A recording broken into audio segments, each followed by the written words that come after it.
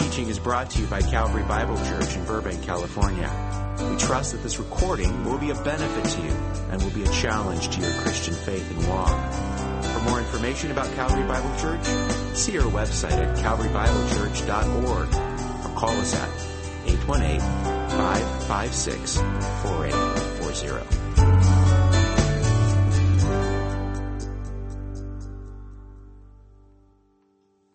We know Jesus' words that they will know we are Christians by our love, right? And that passage is speaking specifically of our love for one another. But there's another text Jesus reminded us of. That is that the greatest commandment in all the universe and all the Scripture is to love God with all our heart, mind, soul, and strength, and to love your neighbor as yourself. And there are various ways that we can express that love specifically. God is so kind and gracious to communicate through His Word how we can show that kind of love, how we can reach out and be the hand of God, how we can look and see with His eyes. And so this morning we wanted to give special attention to one area in which we can express that love. John David already mentioned it. It is Orphan Sunday this morning, and we want to give special attention to the orphans and widows and what God has to say about them and what God has to say to us regarding them. I mean, James 1:27 could not be any more clear on God's concern for widows and orphans, right?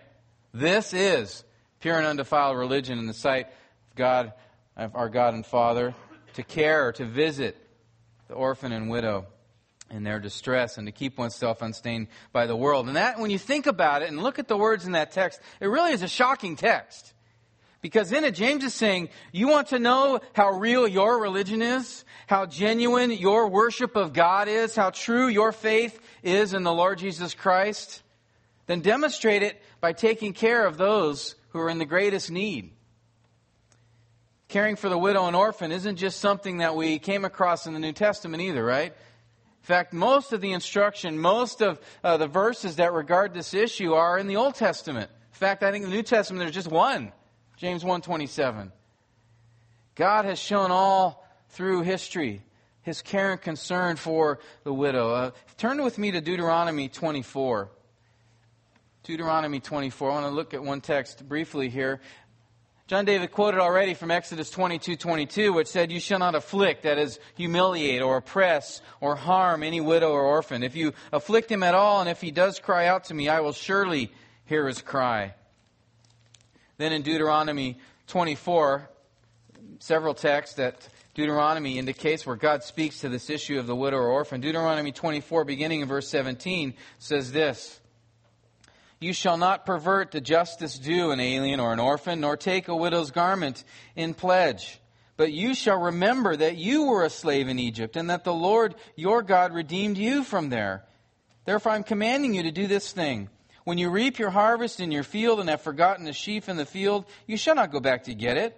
It shall be for the alien, for the orphan, and for the widow, in order that the Lord your God may bless you in all the work of your hands. When you beat your olive tree, you shall not go over the boughs again. It shall be for the alien, for the orphan, and for the widow. When you gather the grapes of your vineyard, you shall not go over it again. It shall be for the alien, for the orphan, and for the widow. And you shall remember that you were a slave in the land of Egypt. Therefore, I am commanding you to do this thing." God repeats twice here, I'm commanding you to do this because remember the condition you were in. And I want you to remember that and to provide for those who have needs. To not glean everything from your fields. Leave some for those, particularly the most poor, the most vulnerable in the culture. When you're gathering grapes, don't take them all, but leave some. When you are taking the olives, again, leave some. And God declares here and in many, many other passages in the Old Testament, I think, 40-something roughly, that He talks about orphans and widows. And in many of those, He talks about things we're to do to provide for them. Not only are they not to be oppressed or taken advantage of, but they're to be cared for. We're all to take an active role in doing that. In fact, it's interesting, the care for the orphan and widow was a basic demonstration of repentance in Isaiah chapter 1, verse 17. Isaiah said this: "Learn to do good, seek justice, reprove the ruthless, defend the orphan, plead for the widow." It's interesting, those were two specific things that God brings up through Isaiah that they were to do to show repentance. God has an individual, personal concern for those who are most vulnerable in our society. John David mentioned Psalm 68:5. The father of the fatherless and a judge for the widows is God in His holy habitation. Or Psalm 10 verse 14 says of God, you have been the helper of the orphan. And if you look in the Old Testament, that word orphan there is actually primarily used as a term for the fatherless. There's an emphasis on that. In fact, I think that's why it appears often with widow, because that was a circumstance that normally occurred when the father was gone. You'd have a widow and an orphan, a fatherless child left. And in that culture, that was a most vulnerable position. The loss of a father meant that this mother and this child or children were now helpless. They were prime targets for being oppressed, taken advantage of. Others would come in, unscrupulous men would come in and find ways to take their land from them and their home. In fact, what was it that Jesus said of the Pharisees? You devour widows' houses. The men who were supposed to be the religious leaders and the care and the shepherds of that culture, they were men who would go in and take advantage of single mothers, take from them. It's one of the main indictments against Israel was its poor treatment of orphans and widows. Isaiah 1, chapter 23, God says this, your rulers are rebels and companions of thieves. Everyone loves a bribe and chases after rewards. They do not defend the orphan, nor does the widow's plea come before them. Or in Psalm 82, God takes His stand in His own congregation. He judges in the midst of the rulers. How long will you judge unjustly and show partiality to the wicked? Vindicate the weak and fatherless. Do justice to the afflicted and destitute. Deuteronomy 27:19. Cursed is he who distorts the justice due an alien, orphan, and widow. And all the people shall say amen, or I agree, or this is what's right. God even set up a welfare system to care for the orphan and widow. I already mentioned in Deuteronomy 24 how they were to leave food and grapes and things for the widow and orphan to glean. Deuteronomy 14:28 says this, at the end of every third year, you shall bring out all the tithe of your produce in that year, and shall deposit it in your town. The Levite, because he has no portion or inheritance among you, and the alien, the orphan, and the widow who are in your town shall come and eat and be satisfied, in order that the Lord your God may bless you in all the work of your hand which you do.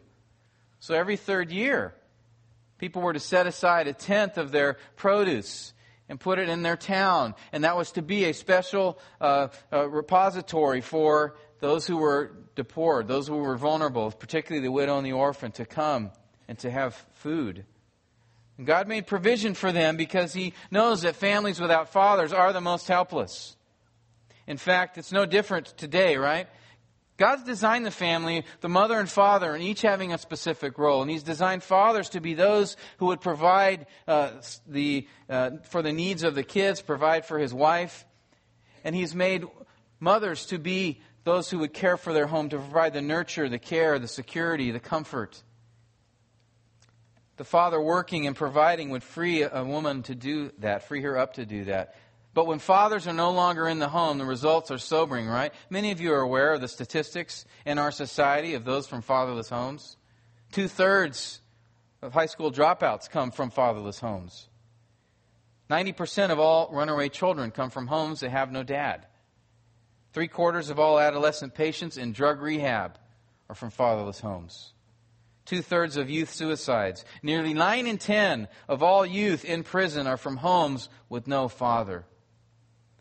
Higher rates of unwed pregnancy occur among young women from fatherless homes. 75%, in fact, of all teenage pregnancies. Can you see why God is so concerned for the fatherless? Can you see why He has such care and gives special attention to the widow and the orphan? And there are so many. There's over 10 million homes in our country with a single mother. The poverty rate among single mothers is 40%, which is about 5 times that of married couple homes. Single mother families make up 3/4 of homeless families in our country. UNICEF estimates that there are 120 million or so children in the world without a dad. 18 million of them have neither parent. Brothers and sisters, we have a need here, don't we? And God would have us do something. God would have us take action. He would have us show concern. He would have us visit the widow and the orphan in their distress and in their need. And so what I'd like to do this morning is to take us to 1 Kings 17 and look at an example, actually a couple of examples in Scripture that would encourage and motivate us. I'm not interested here in pushing a guilt trip on you and that you go out on drudgery and I need to do this, I feel so terrible. I want you to see God's heart for those who are in need so that we would be motivated in that way and be encouraged to follow in the footsteps of our Father and His concern. 1 Kings 17 is a place where we find the people of Israel suffering through a drought. Actually, a drought through the word of Elijah, the prophet. And it's important to understand how they got to this point. Let's go back about 150 years. Last week I mentioned Saul at his coronation. That was about 150 years before 1 Kings 17. Saul became king. He blew it. He disobeyed the Lord. He rejected God as his God. And so God rejected him as his king. And then he brought whom to the throne? David, right? David reigned about 40 years. And following David came his son, Solomon. Good. Israel's history is good. All right, excellent. Solomon came. Now, Solomon is one of the greatest tragic ironies in history, right? He's known as what? The wisest man who ever lived, right? He became the greatest fool who ever lived in that he traded all of that. He traded his throne. He traded his wealth. He traded his fame. He traded his relationship with God for immorality. Gave it all up for his 1,000 wives and concubines. Greatest fool who ever lived. And as a result of that, the consequence for that was that the kingdom of Israel would be split in the reign of his son Rehoboam. That the 10 northern tribes would break off from the 2 southern tribes to form 2 nations. And when you read through the book of Kings, whenever you see the word Israel, that's actually referring to those 10 northern tribes. And Judah is referring to the 2 southern tribes of Judah and Benjamin. Well, that split, that revolt came about through a man named Jeroboam, who the Scripture notes was actually also fatherless. And Jeroboam was a servant in Solomon's household.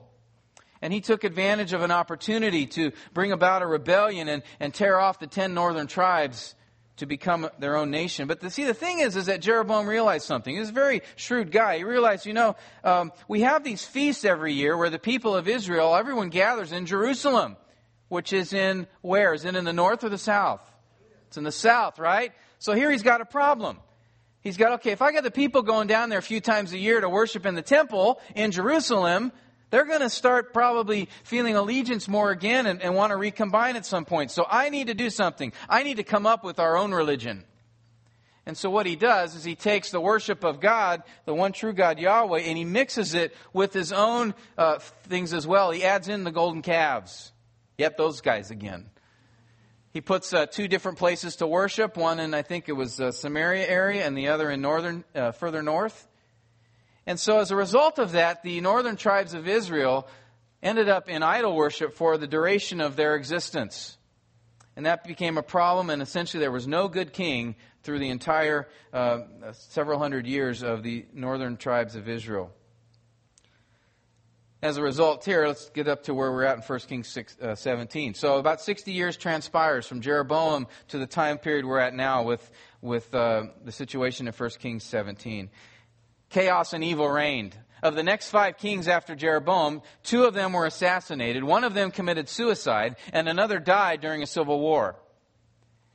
And then a man named Omri, a military leader, came to power. And he was able to bring economic and military stability within the country.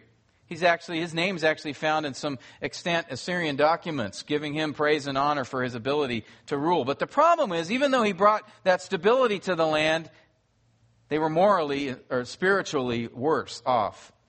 And it got even worse when his son came on the scene, a man by the name of Ahab. And let's pick it up in 1 Kings 16, verse 29. We're going to see exactly what takes place during his reign. Now Ahab, the son of Omri, became king over Israel in the 38th year of Asa, king of Judah. And Ahab, the son of Omri, reigned over Israel in Samaria 22 years. And Ahab, the son of Omri, did evil in the sight of the Lord more than all who were before him. It came about as though it had been a trivial thing for him to walk in the sins of Jeroboam, the son of Nebat. that he married Jezebel, the daughter of Ethbaal, king of the Sidonians, and went to serve Baal and worshipped him. So he erected an altar for Baal in the house of Baal, which he built in Samaria. And Ahab also made the Asherah. Thus Ahab did more to provoke the Lord God of Israel than all the kings who were before him. It did. It went from bad to worse with this guy. In fact, greater wickedness was experienced in Ahab's reign than any that Israel had seen up to that point. And a wickedness that was fueled by his marriage to a woman named Jezebel, right? Now, Jezebel actually was a princess. She was from the region of Sidon. Her father, Ethbaal, whose name means Baal is alive, he was not only the king of that region, he was also a priest to Baal or Baal.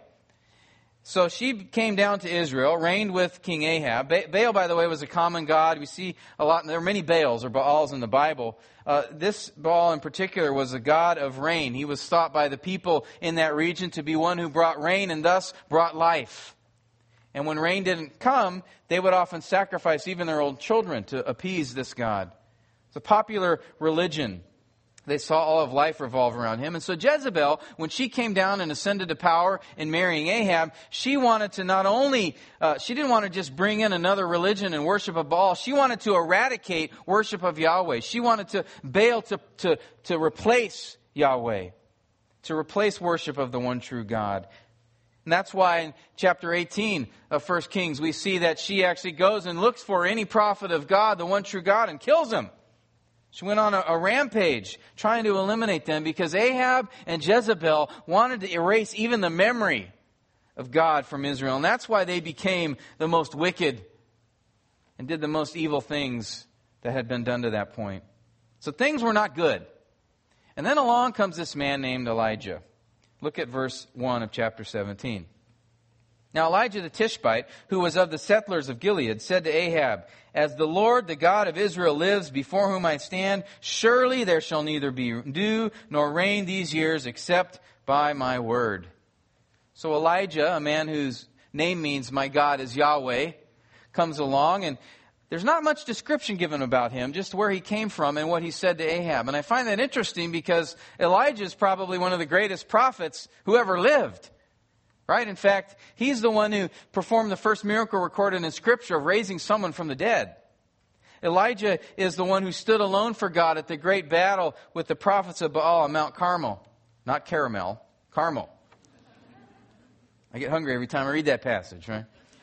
He's one of only 2 people in all history as recorded in Scripture that did not physically die. He was with Moses at the Transfiguration. And many consider that Elijah will be one of the 2 witnesses in the book of Revelation.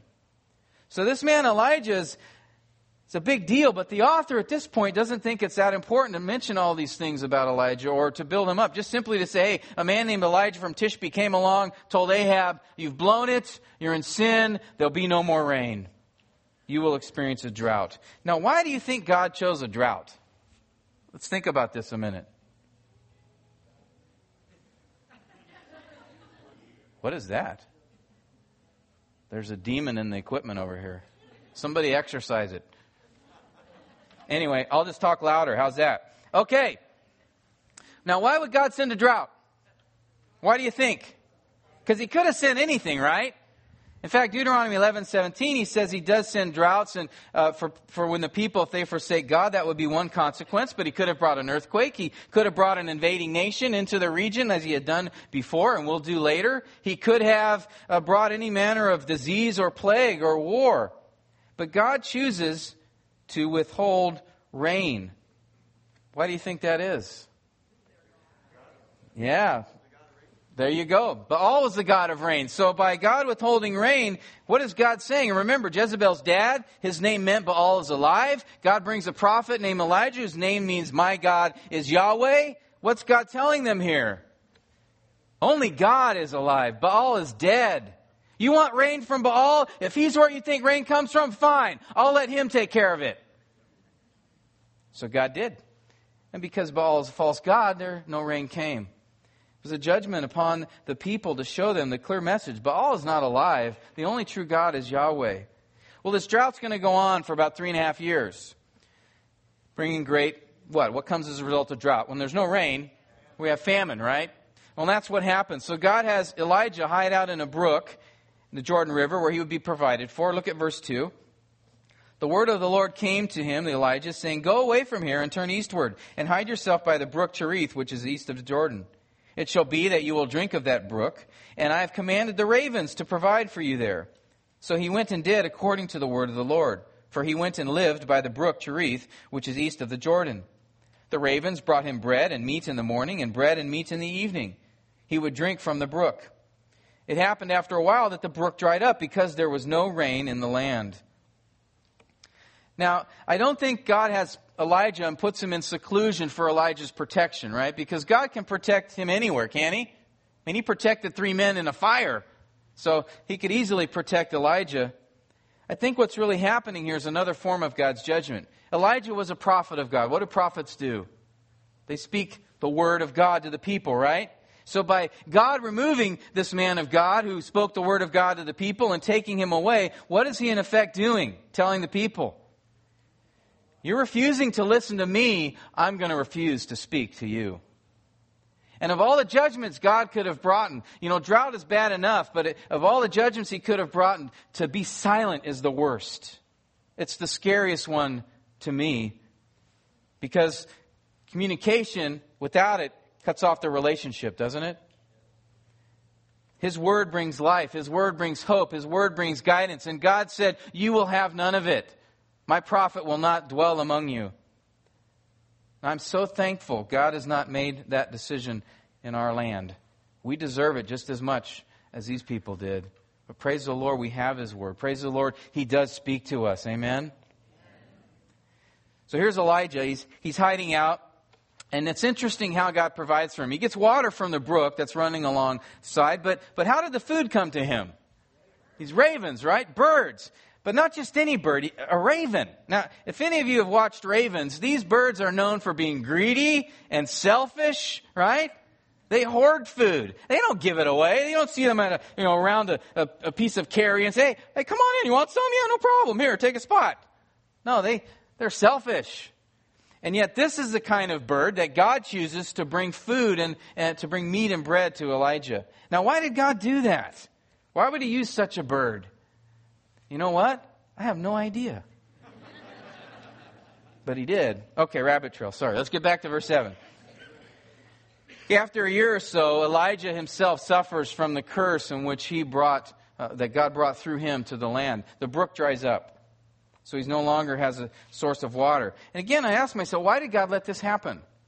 Because as you're going through the Old Testament, particularly narratives, you need to be asking lots of why questions. Because the author in these narratives has chosen specific stories and specific things about them to include, because there's a message that he's trying to communicate. And we need to ask these things a lot. Why would God allow this thing? Why would the author include this description or this event? And the question we have to ask here is, why did God allow the brook to dry up? Did he run out of water supply? Of course not, right? God's sovereign. He brought food through these ravens. Why did He do this? Well, this is where the answer to the question about how to care for orphans comes into play. The heart of our time together this morning is in the answer to that question. Look at verse 8 in 1 Kings 17. Then the word of the Lord came to him, saying, Arise, go to Zarephath, which belongs to Sidon, and stay there. Behold, I have commanded a widow there to provide for you. Stop there for a second. Now, there's two things that should grab our attention from that verse. The first is Elijah's being sent to Zarephath. Zarephath, not a common city that we'd all know about necessarily. It's about 80, 90 miles away from where Elijah was at the time. Zarephath happens to be located in Sidon, outside of Israel. Now, who do we remember that came from Sidon? Jezebel. That's interesting. Secondly, the thing that should grab our attention is the fact that not only is Elijah being sent to Baal worship land, but he's also being told that a widow there would to provide for him. Now, widow and provide don't go in the same sentence. Right? It's the widows who were in need, the widows who needed to be provided for. So the fact that God was going to send Elijah 80 plus miles away for a widow to care for him is somewhat odd, somewhat strange. Look at verse 10. So he arose and went to Zarephath, and when he came to the gate of the city, behold, a widow was there gathering sticks. And he called to her and said, please get me a little water in a jar that I may drink. As she was going to get it, he called to her and said, please bring me a piece of bread in your hand. But she said, as the Lord your God lives, I have no bread, only a handful of flour in the bowl and a little oil in the jar. And behold, I'm gathering a few sticks that I may go in and prepare for me and my son, that we may eat it and die. So Elijah meets his widow. And we come to find out that this woman has a young son. We know he's young because later it talks about she holds him in her arms. So she has this young son. And what does Elijah find her doing as he comes to the city of Zarephath? What's she doing? She's gathering sticks, right? Why? Build a fire. Why? To cook her last meal. Cook her last meal. It doesn't get more desperate than her situation. She was in a place where her food was gone, her hope was gone, her will to live was gone. So why does Elijah get sent by God to a Gentile land to have a single mother care for him? Why didn't God send Elijah to some wealthy guy? Okay, I get it. Maybe he's sending him out of the land of Israel to Jezebel's territory in order to make a point, but why not to a person that could readily provide for him? Why this widow? Why this widow with an orphan? Look at verse 13. Then Elijah said to her, do not fear. Go, do as you have said, but make me a little bread cake from it first, and bring it out to me.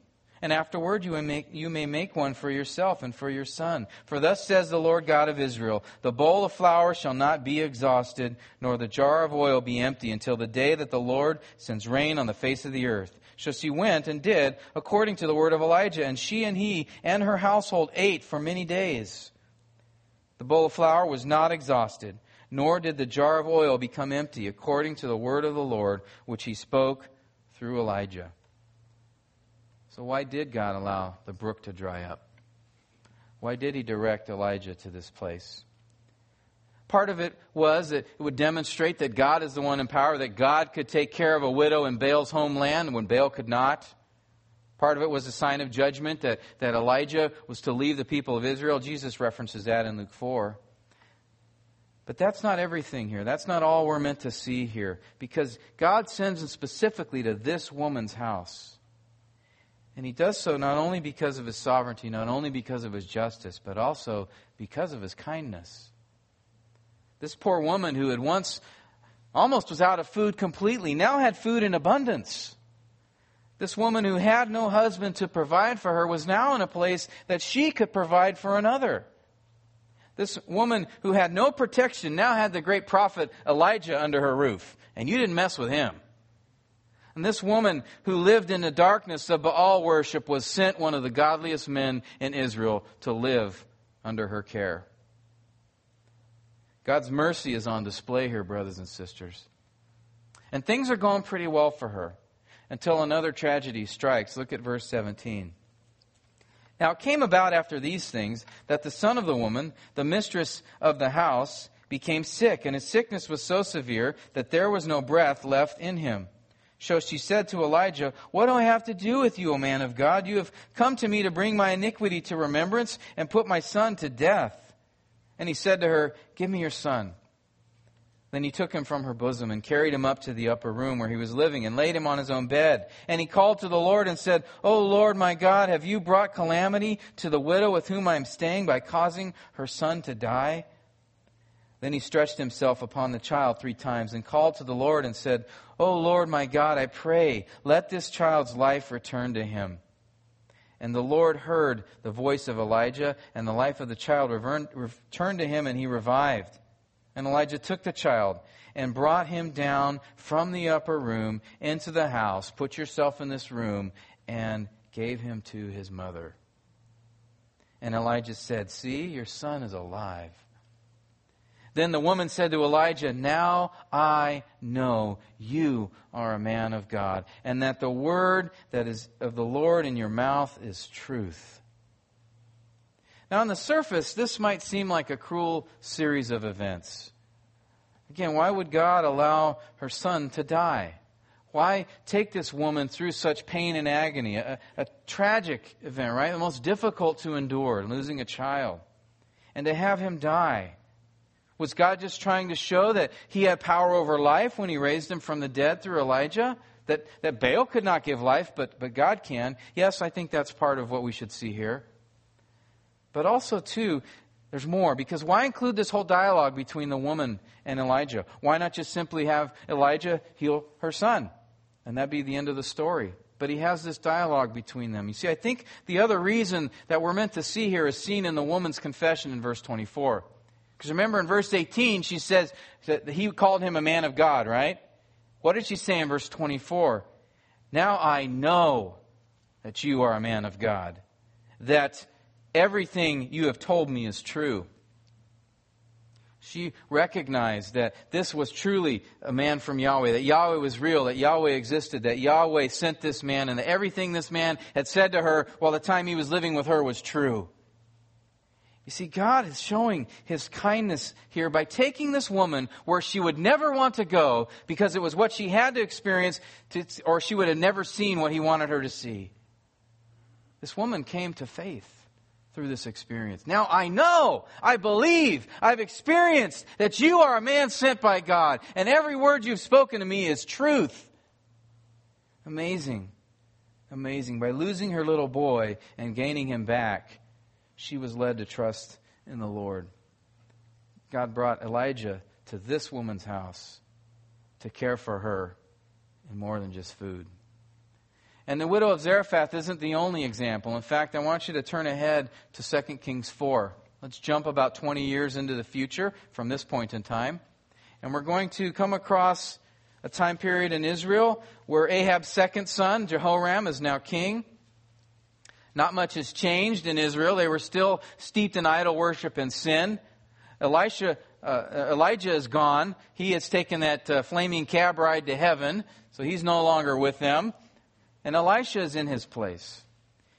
And in 2 Kings 3, we read about Israel's war with Moab, again describing this conflict during the time of Israel. And then we're introduced to another widow, beginning in 2 Kings 4, starting in verse 1.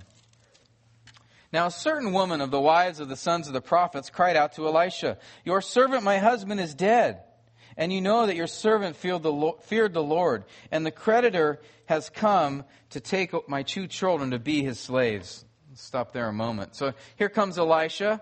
He meets up. There's a widow, and she has 2 sons. And her husband, who had been part of this group called the Sons of the Prophets, which we could probably compare to modern-day seminarians. They are listed often in Kings. We read about them, and they were given instruction and direction by prophets such as Elisha and Elijah. So we learn that one of these men had died. And as is the case for many seminary students, they had a lot of debt. And so this poor woman was not only had the loss of her husband, now she was shackled with great debt. And the problem was an unscrupulous man who either ignored the scripture or didn't care about it or didn't know about it. He comes along and he takes advantage of her and says, sorry lady, you got to pay up. No money? I'm taking your boys. They're going to be my slaves. So here's a woman in a desperate situation, right? Just like the widow of Zarephath, this woman too was at the bottom. She had no husband, no income, no food, nearly homeless, and now her 2 sons were about to be taken away from her. Look at verse 2. Elisha said to her, "What shall I do for you? Tell me, what do you have in the house?" And she said, "Your maidservant has nothing in the house except a jar of oil." Then he said, "Go, borrow vessels at large for yourself from all your neighbors, even empty vessels. Do not get a few. And you shall go in and shut the door behind you and your sons, and pour out into all these vessels, and you shall set aside what is full." So she went from him and shut the door behind her and her sons. They were bringing the vessels to her, and she poured. And it came about that when the vessels were full, then she said to her son, "Bring me another vessel." And he said to her, "There's not 1 vessel more." And the oil stopped. Then she came and told the man of God, and he said, "Go, sell the oil and pay your debt, and you and your sons can live on the rest." How about that? I know some people read the story and go, "Man, why didn't they get some more jars? She could have made a fortune."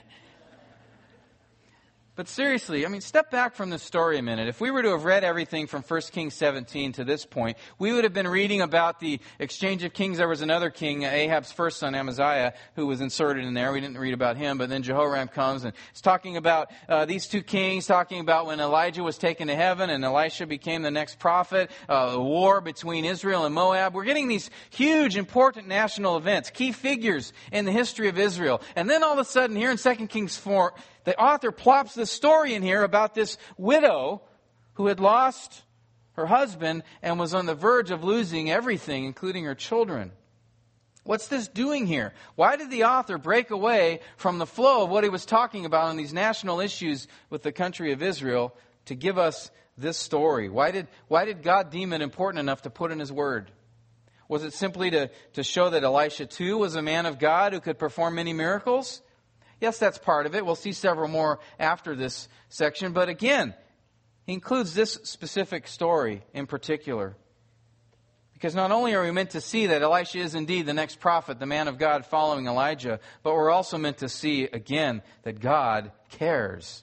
That He's concerned for the widow and the fatherless. That He hears the cry of those who are afflicted. Right? You see, these two women that we've talked about were vulnerable. The most vulnerable. Their children had no father. They were desperate. They had no one coming to their aid. No one seemed to notice them, right? They had given up. They had lost hope. No one showed any care and concern, but God did. God came. God saw their condition. And indeed, He showed that He is a father to the fatherless. And this brings us now to consider, how does this apply to us? What do we do with this? Has God changed in His concern for orphans and widows? No, He hasn't. Was He just concerned for those who were fatherless in the land of Israel? No. He could have directly cared for these widows, right? He didn't need anyone to come along. He could have directly provided for them and given to them. But He does it through Elijah and Elisha. And again, that shows us that God chooses people to meet needs. That His means is to work through His people. Jesus said in Luke 6:35 that we are to be kind because God is kind. That we are to be merciful and show mercy because God is merciful. Ephesians 5:1, we spent several weeks on that passage. We are to be imitators of God as beloved children and walk in love, right? Walk in love. Love specifically toward the body of Christ, but also to demonstrate a heart of concern and compassion, particularly for those in need. God wants us to act like Him. Like that song said, He does want us to be His hands and His feet and His eyes. And if we say we love God, then what matters to Him will matter to us. What He cares about, we will care about. What is concerning for Him will bring concern to us, right? That's why James can say it with such conviction.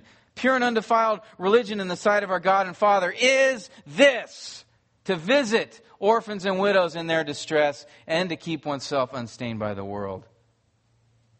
Genuine Christianity, true worship of God, true love for Him will visit or care for orphans and widows in their distress. We have several single mothers here in our body who, because of various circumstances and situations, are without a husband to provide for them and care for them. We have fatherless children here. In some cases, the father is still alive, but he has chosen to abdicate. He has chosen to be absent from helping and caring for his family. So in effect, these are widows and orphans. How are you coming alongside these single moms to help? These women have a huge challenge. Remember, God designed women to nurture and to care. And so to place upon them the additional burden of providing and shepherding is huge. It's a huge burden. These women are first to be mothers. And we need to look for ways to come alongside them financially or practically, doing babysitting for them or doing work projects around their house, shopping for food or clothing for them, providing meals, giving rides, fixing their vehicle, helping to give spiritual instruction to their children. You Sunday school teachers and youth staff need to be specifically aware and sensitive to kids in this situation. And you know what? I know many of these women don't want to be a burden, and they won't ask. They don't want to be a burden to us. But we need to take the initiative, and we need to offer to help, right? And don't take no for an answer. Ladies, if you're in this circumstance, let the body of Christ come alongside and help you. But we need to be sensitive to our sisters here in need. And there are needs for the fatherless, not only here in this congregation, but there's a ministry outside of the walls of this church to the fatherless. The latest statistics I could come across is of 2010, there were some 424,000 children in foster care in our country. Almost 500,000 kids. 60,000 of them in California. About half of them in our own county. It's amazing. Most of the kids don't have much hope at all. Of about the 250,000 kids who exit the foster care system each year, about half of them will not return home.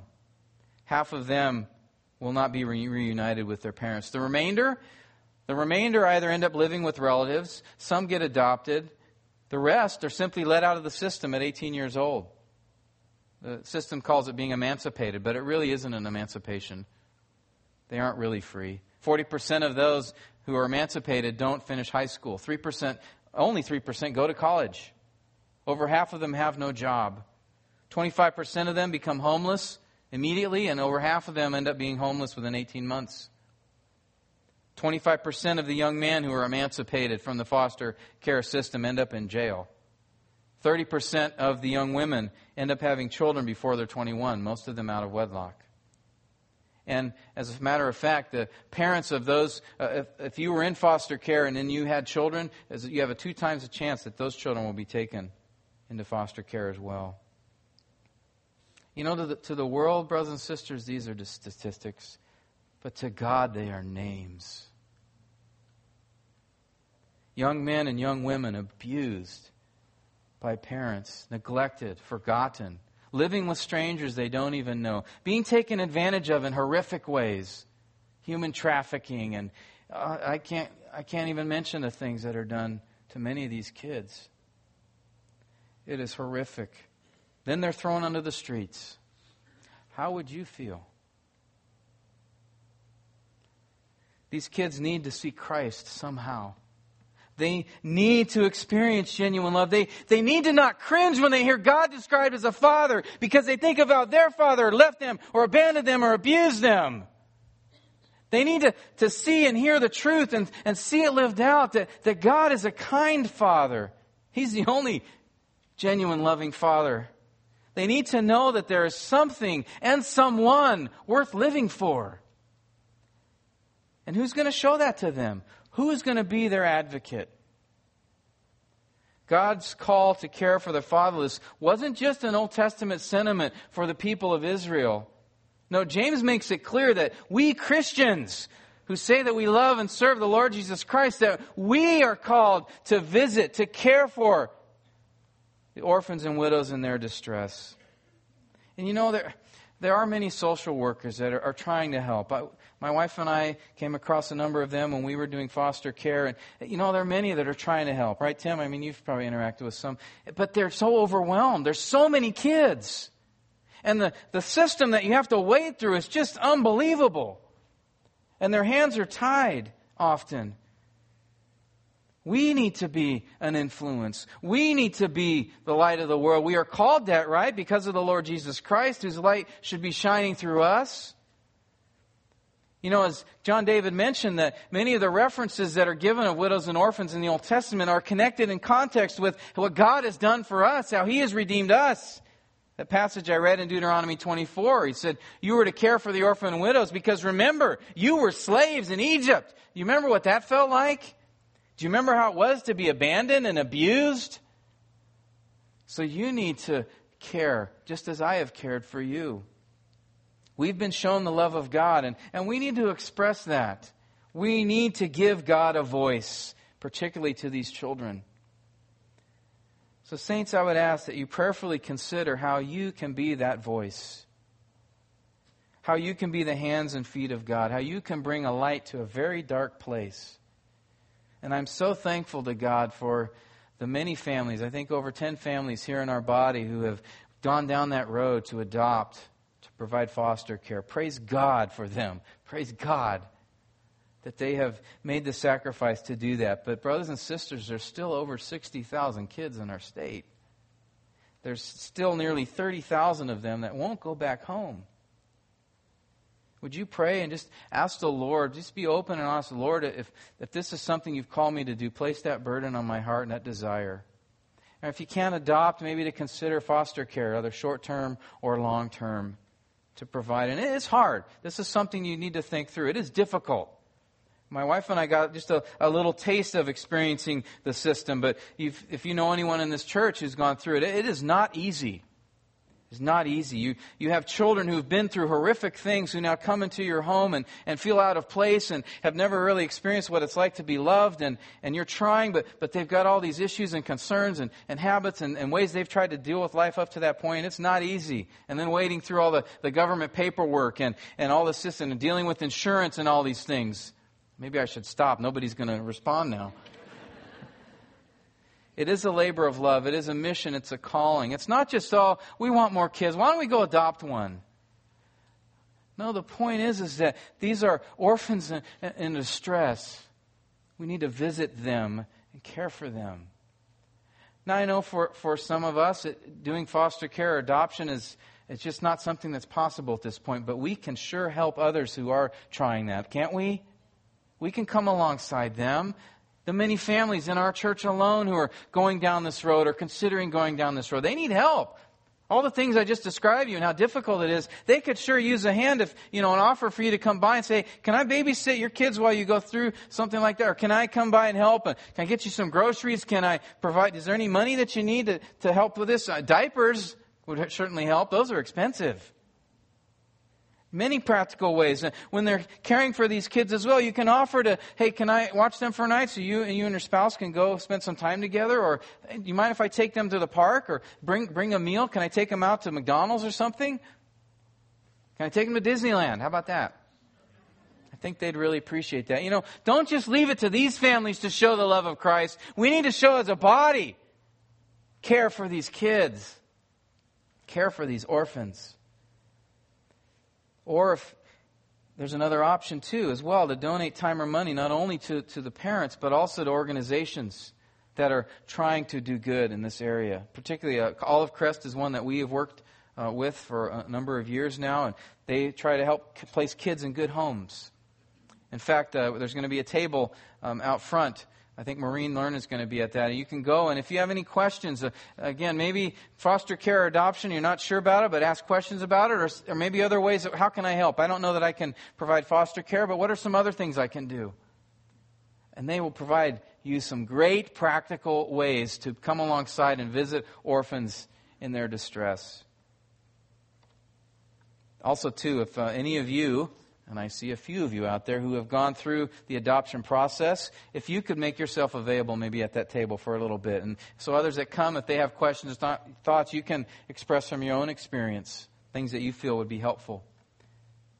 Also next Sunday from 2 to 4 p.m. at Jeff and Maureen Learned's house, there will be an open house to, again, talk about how you can come alongside. If you have any questions about foster care or adoption, Olive Crest will be there as well to give information if you want to explore that. The Learneds have adopted 4 kids themselves, so they have some experience in this area that they can offer. And I was told there's going to be child care and dessert. So you could just go there for that, at least. Just kidding, no. But go, 2 to 4 next Sunday. But all of us can faithfully commit to pray, can't we? Can't we? We can pray for them. We can pray for God to move in the hearts of our church, for God to move in the hearts of believers in this community, to visit orphans and widows in their distress. If every church in California took in 4 foster kids, we would clean out the system. If every church in California adopted 2 children each year, we would empty the system. There would be no kids going out on the street. If each church adopted 8 kids each year, if every church in California adopted 8 kids, we would clean out the system for the nation. Just 8 children, 8 kids. We can make an impact. We can make a difference. We can be the hands and feet of God. We can help those who are most vulnerable, who are most prey to abusers and criminals. We can keep these kids from becoming a statistic.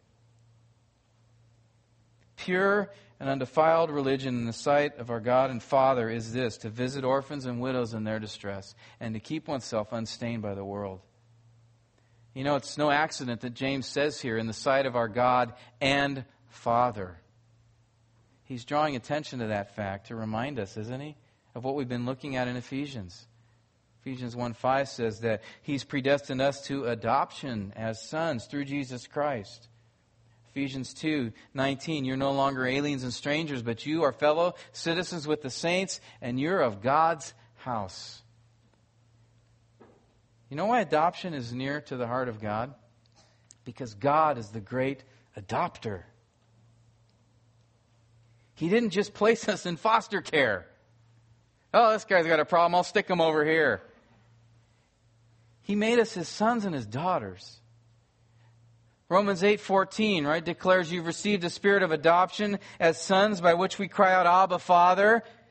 And if you look at how that word is used, Abba, Father, in the Scriptures, it wasn't this little baby going, oh, Daddy. It was a person crying out, Dad, help me! Help me out of this! I'm in desperate need!